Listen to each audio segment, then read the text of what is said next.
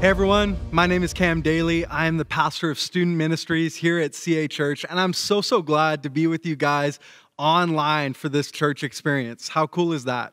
That through technology, we're still able to connect and hear from God's word and worship together. And I'm excited to share a word today with you that I think is going to be really encouraging for you in this season.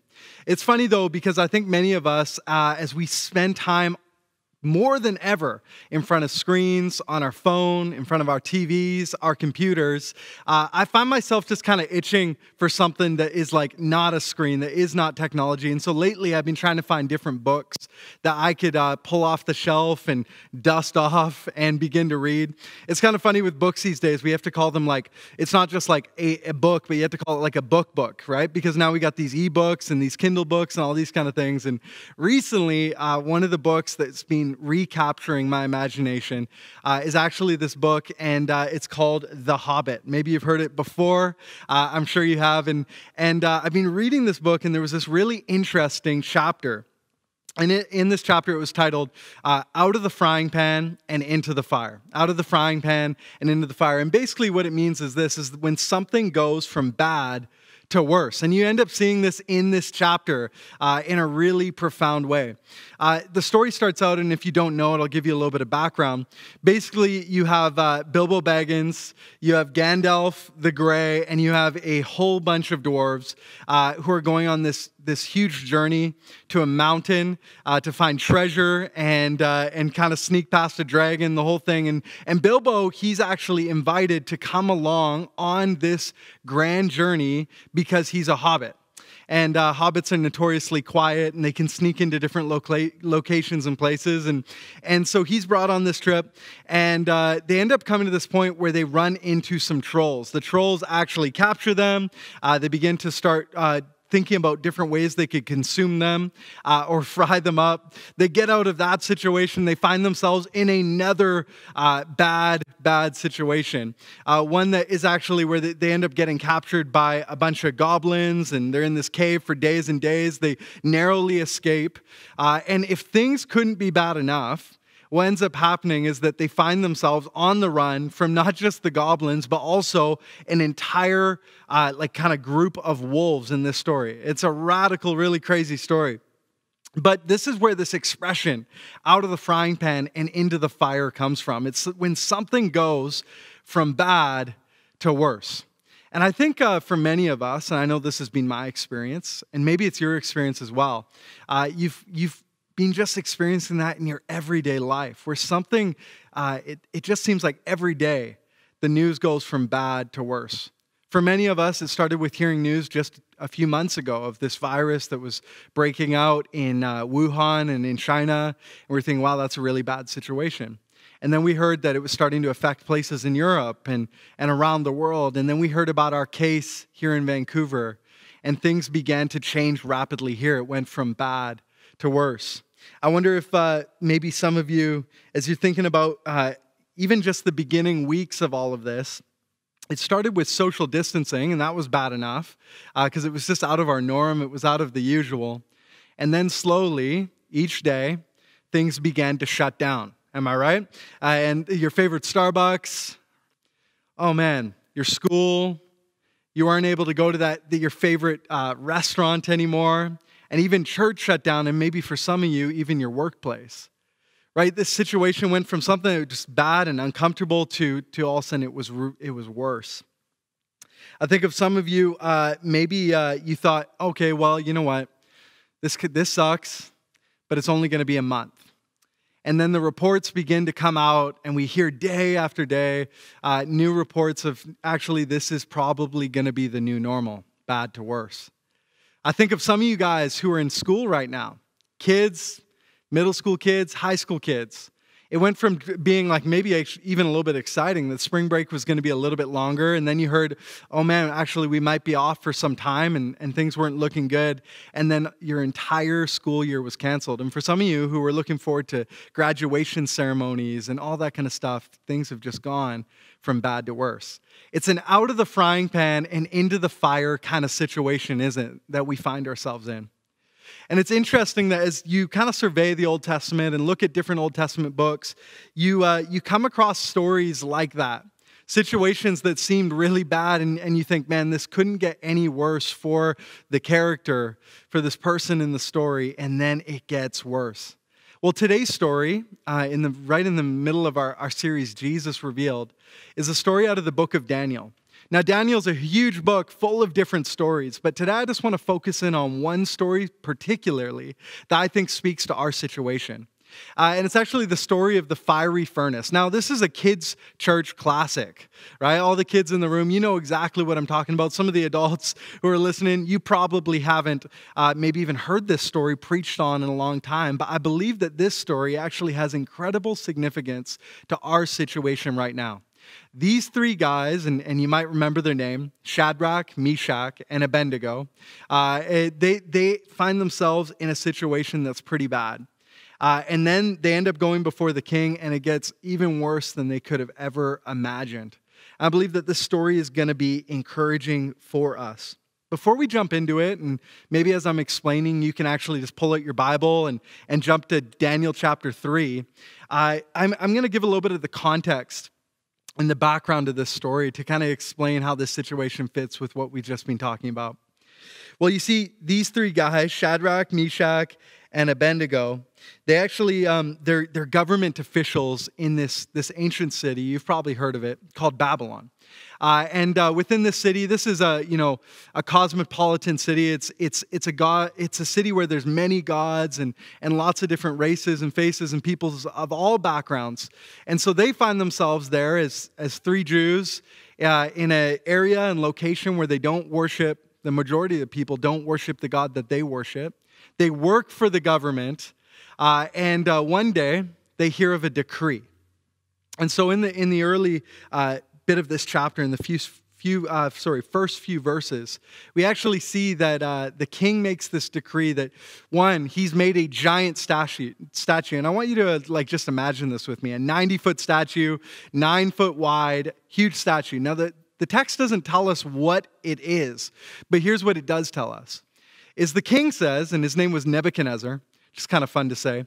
He says that every time you hear my musicians play, what I want you to do is I want you to bow down and worship me, worship the statue, and worship my gods. Now, these guys, as people who believe in the God of the Bible, who believe in the God that we believe in, this is a really bad situation. And what they hear next makes it even worse. They end up hearing that not only do they need to maybe compromise their own beliefs and religion and bow down and worship other gods when it's really obvious and clear that they're only supposed to worship one God. Then it says, and anyone who disobeys this decree, they're actually going to be brought before the king and thrown into a fiery furnace. Their lives done, over, complete. This was a difficult situation for these three guys as they encountered it. And now we find ourselves, as we look in God's word, in Daniel chapter 3, starting in verse 13, we see the response of the king when he finds out that they have not obeyed. Here's what it says. Daniel chapter 3, maybe you could read along with me and on your phone or your Bible. It says this: Nebuchadnezzar was so furious with Shadrach and Meshach and Abednego, and his face became distorted with rage. He commanded that the furnace be heated 7 times hotter than usual. Then he ordered some of the strongest men of his army to bind Shadrach, Meshach, and Abednego and throw them in the blazing furnace. So they tied them up and threw them into the furnace, fully dressed in their pants, turbans, and robes, and other garments. And because the king, in his anger, had demanded such a hot fire in the furnace, the flames killed the soldiers as they threw the 3 men in. It's a really serious fire. So Shadrach, Meshach, and Abednego, securely tied, fell into the roaring flames.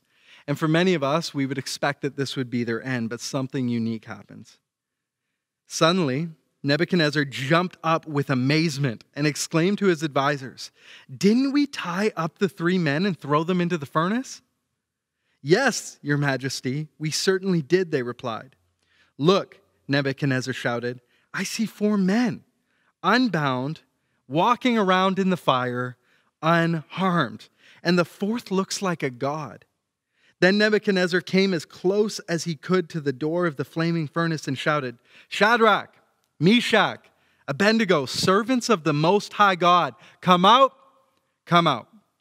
So Shadrach, Meshach, and Abednego stepped out of the fire. Then the high officers, officials, governors, and advisors crowded around them and saw that the fire had not touched them. Not a hair on their head was singed, and their clothing was not scorched. They didn't even smell of smoke. Then Nebuchadnezzar said, Praise to the God of Shadrach, Meshach, and Abednego. He sent his angel to rescue his servants who trusted in him. They defied the king's command and were willing to die rather than serve or worship any god except their own. Therefore, I'll make this decree. If any people, whatever their race or nation or language, speak a word against the God of Shadrach, Meshach, and Abednego, it says they'll be torn limb from limb, and their houses will be turned to rubble, because there is no other God who can rescue like this. It's the word of God. Would you pray with me? Well, God, thank you for your word today.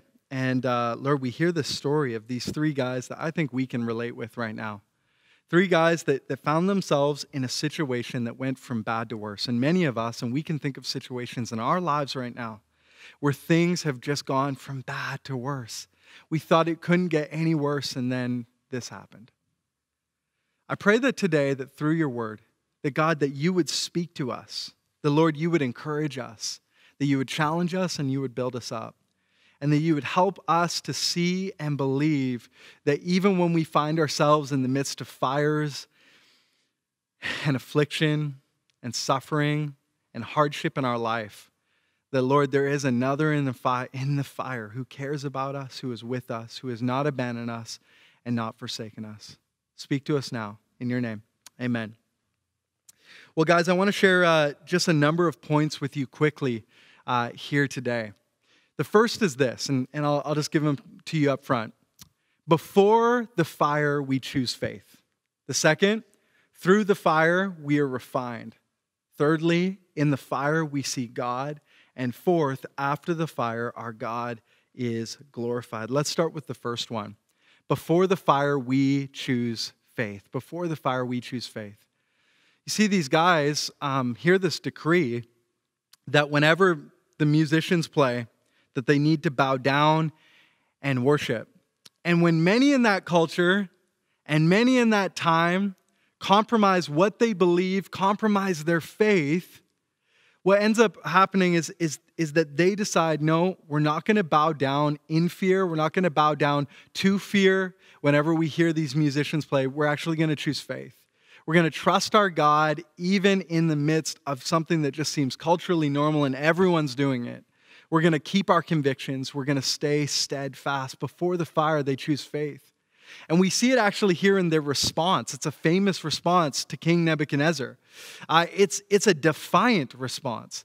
It's a response that is confident and a response that is humble. Look what it says in Daniel chapter 3, 16 to 18. Shadrach, Meshach, and Abednego replied, O Nebuchadnezzar, we do not need to defend ourselves before you. If we are thrown into the blazing furnace, the God whom we serve is able to save us. He will rescue us from your power, your majesty.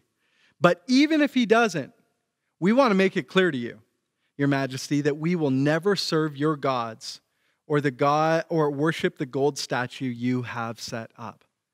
There's this incredible resilient faith that we see within the characters of our story, where they're unwilling to compromise.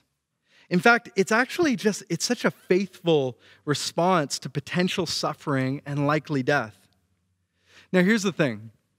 One of the ways that people might want to apply this text or this story in today's society and with what we're encountering is this. Look, these guys, they didn't bow down to the government and what the government was telling them to do. They didn't bow down and worship their statues and do what they're saying. We should be the same. We should step out in faith and not be listening to our government.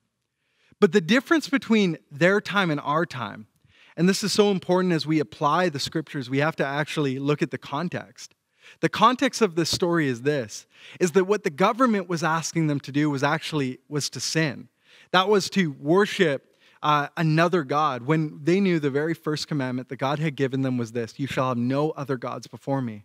And so our context is different today. What our government isn't asking us to do is not, it's not sinful. It's not breaking God's word or commandments. It's simply just uncomfortable and perhaps in this season for some of you, inconvenient. I think it's inconvenient for all of us. But their response, the response that we see that these men have in light of the affliction that they're going to face, I do believe speaks to us today. And it challenges us. You know, as I pointed out before, their words to the king are both confident and they're humble in the same breath. Let's just jump back to that text real quick. He says this. He says, the God whom we serve is able. Not, the God whom we serve might be able to, could, maybe he show up. It says, no, the God whom we serve is able to save us. He will rescue us from your power. There's just this confidence to who they believe their God to be. But then, and it's almost ironic and confusing, as if did he really mean what you just said? But I actually think it's actually a depiction of humility. Then they say these words in the next slide. But even if he doesn't, even if God doesn't show up exactly the way that we expect, we want to make it clear to you, we're still not going to bow down. We will not abandon him. We will not turn our backs on him. They have this steadfast confidence and yet this humility in their response. It's a resilient faith that says, regardless of the outcome, we trust God. Regardless of the outcome, we trust God. In a way, they're saying this: we know he's going to come through for us either way. He's either going to deliver us from death or he'll deliver us by death. But whatever his plan is, we trust him and we will not bow down to other gods. You see, here's the interesting thing, and I think this is for us today. When it comes to the idea of choosing, where we choose faith instead of fear, where before we find ourselves in the fire, we choose to be faithful to God, we have to be so careful that our faith is not in our version of God's plan. It's not in our version of God's plan. Yeah, we can believe our God will deliver us. He will protect us. He will come through for us. He is around us. He's going to conquer this thing, this fire that we're facing as a society. Yes, absolutely. Have confidence, this steadfast confidence in who God is and what he is able to do.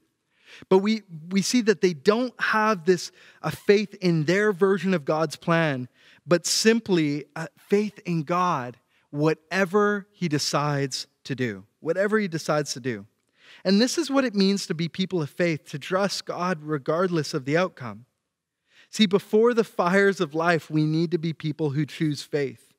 And it's this kind of faith that will prepare you for the storms and for the fires and the affliction and the hardship ahead. You see, I think for many of us, and maybe you're feeling this right now, you're feeling shook up. You're feeling exposed. Maybe for some of you, the last few weeks have looked like weeks of wrestling through your doubts and your beliefs. Because you never thought something would happen like this. And you never thought that would happen to your friend or your family member, or we would find ourselves in the situation that we find ourselves in. But if we have a faith in who God is, regardless of the outcome, it actually prepares us for the storm. And perhaps for some of you, the reason you're feeling shook up is because your faith was in a God who you had created. Your faith was in a God who would deliver your outcomes. Your faith was in a God who would do things as you expected him to do. What we see in this story that is so challenging is that, yes, they have this incredible confidence in who their God is, and yet they have this humility to just say, you know what? But even if God does something different, I'm with him all the way. I'm gonna follow him to the end. I'm gonna follow him to the end. See, before the fire, we must choose faith. But then when we're actually in the fire, and some of you might be in there, what we actually experience is it's a process of refinement. You see, this feeling of being exposed. The thing about heat is it makes us uncomfortable. The thing about hard situations is it begins to reveal what's really going on the inside. Many of us, myself included, are kind of good at faking it sometimes. Just going, hey, how you doing? Fine. Yeah, I'm good. Yeah, I'm great. God bless you, right? And we have this faith that really has been perfected and all shiny on the outside. But when we find ourselves in uncomfortable situations like the ones that we are in, this kind of refining fire begins to expose us and expose what's really going on the inside. Do you feel exposed? I think these guys felt exposed. In fact, they would be exposed by the fire either way. Either they were right and their God would deliver them, or they were dead and appeared to be foolish. They were right and their God would deliver them, or they were dead and they appeared to be foolish. And adversity is like that. It is like a fire that can destroy you and kill you, but it can also refine you to expose the impurities and beautify depending on what you put in it. Peter kind of uses this illustration in his letter, 1 Peter. And he talks about this refinement experience that we have through fire. Here's what he says. So be truly glad. There is wonderful joy ahead. Even though you must endure many trials for a little while, these trials will show that your faith is genuine. It is being tested as fire tests and purifies gold. Though your faith is more precious than mere gold. So when your faith remains strong through many trials, it will bring you much praise and glory and honor when Jesus Christ is revealed to the whole world.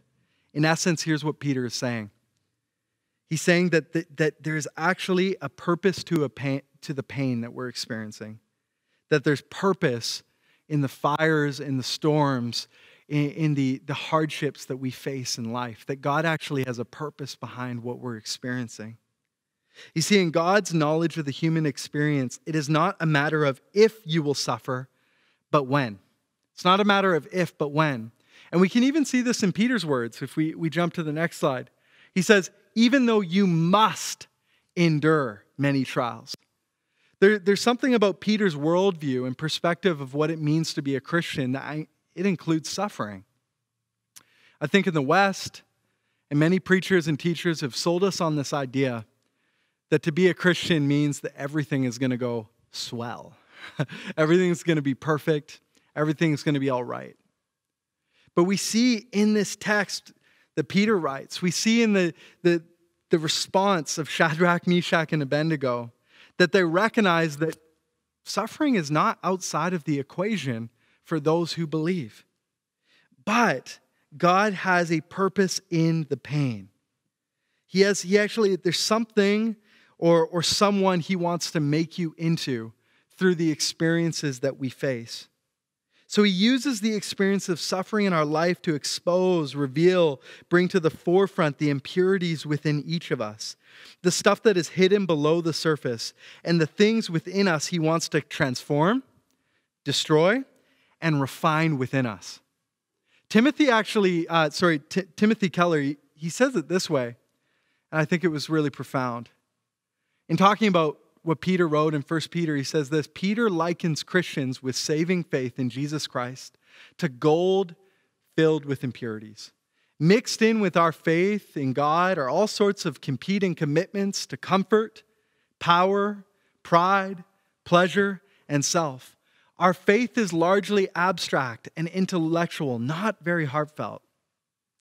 We may believe cognitively that we're sinners saved by grace, but our hearts actually function on the premise that we are doing well because we're more decent or open-minded or hardworking or loving or sophisticated than others. We have many blemishes in our character, but we are largely blind of these, even though they darken our own lives and harm other people. Then suffering comes along, and out comes timidity and cowardice and selfishness and self-pity, tendencies towards bitterness and dishonesty. All of these impurities of our soul are revealed and are drawn out by trials and suffering, just as the furnace draws the impurities out of refined metal or ore. Finally, we can see who we really are. Like fire working on gold, Suffering can destroy some things within us, and it can purify and strengthen other things. Or not, but it depends on our response. What Keller is talking about is what we've been discussing for the last few moments, that it's actually in these moments of suffering, it's actually in these moments of pain that we are all experiencing in various ways around the world today, that we are refined through fire, that it actually brings out the impurities of our soul. You see, perhaps it's actually through the refiner's fire that you would become more and more like God. I heard an illustration recently, and I thought it was really profound and speaks to what we're talking about. It was talking about someone who was actually confused by the illustration that Peter uses of a refiner's fire. And so they called a goldsmith. They made an appointment to watch them work. He explained that in refining gold, one needed to hold gold in the middle of the fire where the flames were the hottest to burn away all the impurities. Then the man continued, now I just can't leave it there. I can't just leave it there, but I have to stand there the entire time staring at it. He said, oh, well, how do you know when it's fully refined? Like, how do you know when it's ready? And he responded, I know when the gold is pure and refined and without impurities when I can see my face in it. When I can see my face in it. You see, I think that's what God wants to do with us. Is that through this experience that all of us are going on, it's this refining moment. And maybe for some of you, your lives haven't changed that much. Things are going well, but when you are in the fire, you will experience this, the fires of life. As God begins to make us more and more like himself. And he uses suffering in our life that he could actually begin to see our reflection in it. That he could begin to see Jesus Christ within us. This is God's purpose in the pain. This is God's purpose in the fire. But it's actually in the fires of life that help us to begin to reflect and look more like Jesus that we end up seeing God in the midst of the fire. See, in the fire, we see God, and we see it obviously just so clearly in this text. Look what it says in Daniel chapter 3, verse 23. It says, so Shadrach, Meshach, and Abednego, securely tied, fell into the roaring flames, but suddenly Nebuchadnezzar jumped up in amazement and exclaimed to his advisors, didn't we tie up the men and throw them into the furnace? Yes, your majesty, we certainly did, they replied. Look, I see 4 men unbound walking around in the fire unharmed. The profound thing about this story is this, is that in this story, what we end up seeing is that this story is actually a fulfillment of a prophecy by the prophet Isaiah. The prophet Isaiah said these words in Isaiah chapter 43. But now you, O Jacob, listen to the Lord who created you. O Israel, the one who formed you says, do not be afraid, for I have ransomed you. I have called you by name. You are mine. When you go through deep waters, I will be with you. When you grow through the rivers of difficulty, you will not drown. When you walk through the fire of oppression, you will not be burned up. The flames will not consume you. And we actually see this realized in this text, that God doesn't just say things, but he keeps his promises. These 3 men find themselves inside the furnace, heated 7 times as hot as it normally would have been. Sure death for anybody. And yet in their experience, the king notices that within the fire that there's not just 3 who are there and burning up in pain, but actually they're walking unbound. They seem unharmed. And in fact, there is a 4th in the fire who looks like the very Son of God, is what the text says. You see, Jesus was keeping his promise to Shadrach, Meshach, and Abednego. I'll be with you. When you walk through the fire of oppression, you will not be burned. The flames will not consume you. And friends, I want to encourage you with this thought, that when we are in the flames, when we're in the flames of life, there is another in the fire. And we see this so clearly in this story. It can seem that it's actually in the really dark and hard and challenging moments of our life that we actually see God the clearest. We don't just see God, but we see our need for God. See, our God is a God who continually, all throughout history of humanity, shows up in these dark and difficult situations. I think of the time where Abraham was asked to sacrifice his son, and right in the nick of time, God provides a ram. I think of the Hebrews after they've been freed from slavery, and it looks like, wow, everything is going to be good. And then they find themselves between the armies of Egypt and this great sea, and God pushes back the seas for them to cross. Elijah, in his moment of feeling just incredible depression and despair, God shows up to him and speaks to him in a still small voice. See, in the greatest fire that anyone who's ever faced, we actually see that Jesus, the God of the universe, steps down to earth and faces the cross and saves us from the greatest refining fire we would ever face, covering our sin so that we didn't have to face it. See, our God is the type of God who shows up in these moments, and when we are in the flames of life, like some of us are experiencing right now, there is another in the fire. There is another in the fire. This is the promise of God's word. It's not that we won't face the fire. It's not that we won't end up in the fires of life, but that when we are in them, God is with us. He promises that we will not be alone. And so I want to encourage some specific people here today. There's some of you who are watching right now, and you are healthcare workers and nurses and doctors, and maybe you work at a medical clinic. I want to encourage you right now, because every day I know as you wake up and you step into your workplace, it's a huge step of faith. In that moment, in the midst of the crazy fires that we're experiencing, metaphorically in our hospitals and our long-term care facilities, I want to encourage you, there's another in the fire with you. I want to also talk to those of you in our church who work at grocery stores or pharmacies or other essential services that need to wake up, need to stay open in these times. You probably head into work. I could imagine feeling a little bit fearful. Is today the day? Is someone going to come in? Am I going to get this thing? I want to encourage you, in the midst of that fire, there is another in the fire. He is with you. I want to talk to those who work with refugees and vulnerable people groups and those other types of services that just need to remain open and help in our community. Some of you right now are in the midst of just a real storm as these vulnerable people need incredible help, and it just feels like, am I alone? God is with you. There is another in the fire. He has not forsaken you. I want to speak to those of you right now, our congregants, who maybe some of our older friends and older congregants, and those who are watching who might have those pre-existing conditions, and you're fearful and you're afraid.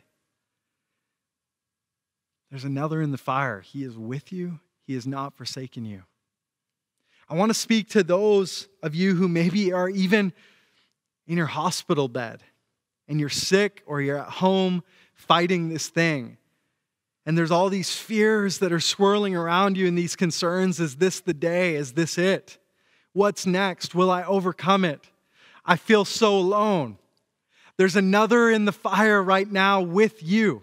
You are not alone. You see, our God is the God who shows up in our difficult moments. Our God is a God who shows up when things look the hardest. And even though it feels like in the midst of this storm that we could be so isolated and alone, our story today reminds us of this.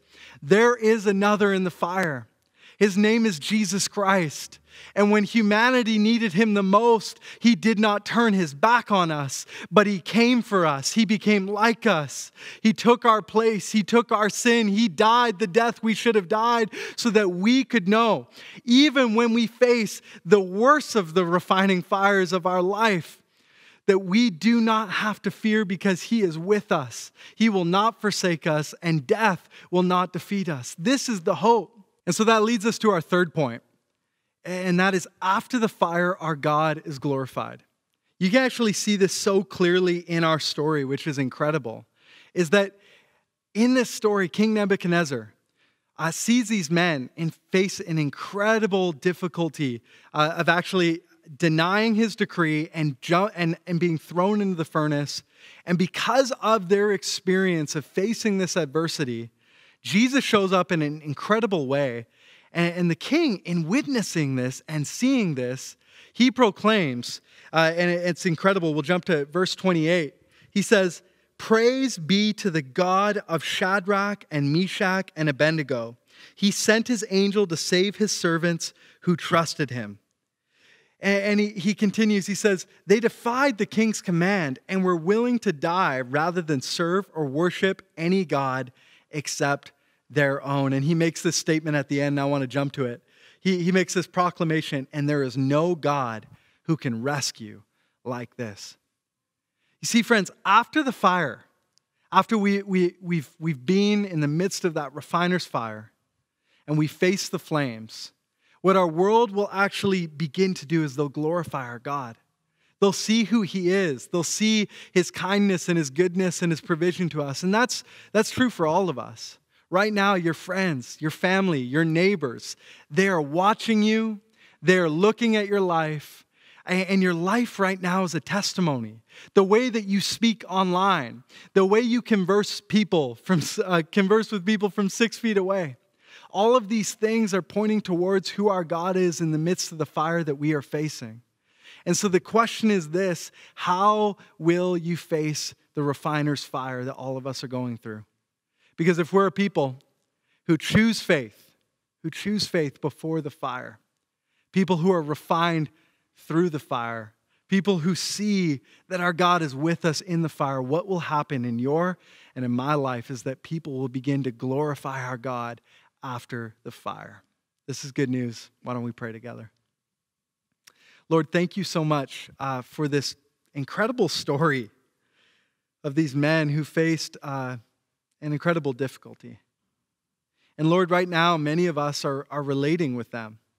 Yeah, we haven't faced death like these men did, but in many ways we relate with them in the fact that there is something that has been thrust upon them, a suffering and affliction that was not their choice. And so, Lord, we pray that we could be like them.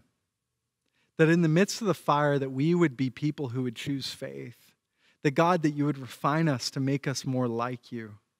And that ultimately, God, as we see you in our darkest and our hardest moments, that Lord, that it would actually lead it would lead to people coming to know you in a saving way. And so, Lord, would you help us? Would you use our lives to be a testimony to our friends, our families, to our neighbors, and to the world in the season that we are facing? We desperately need you in times like these, but we are grateful that we are not alone, that you are with us, that there's another in the fire. Thank you, Lord. We love you. Pray these things in your name. Amen.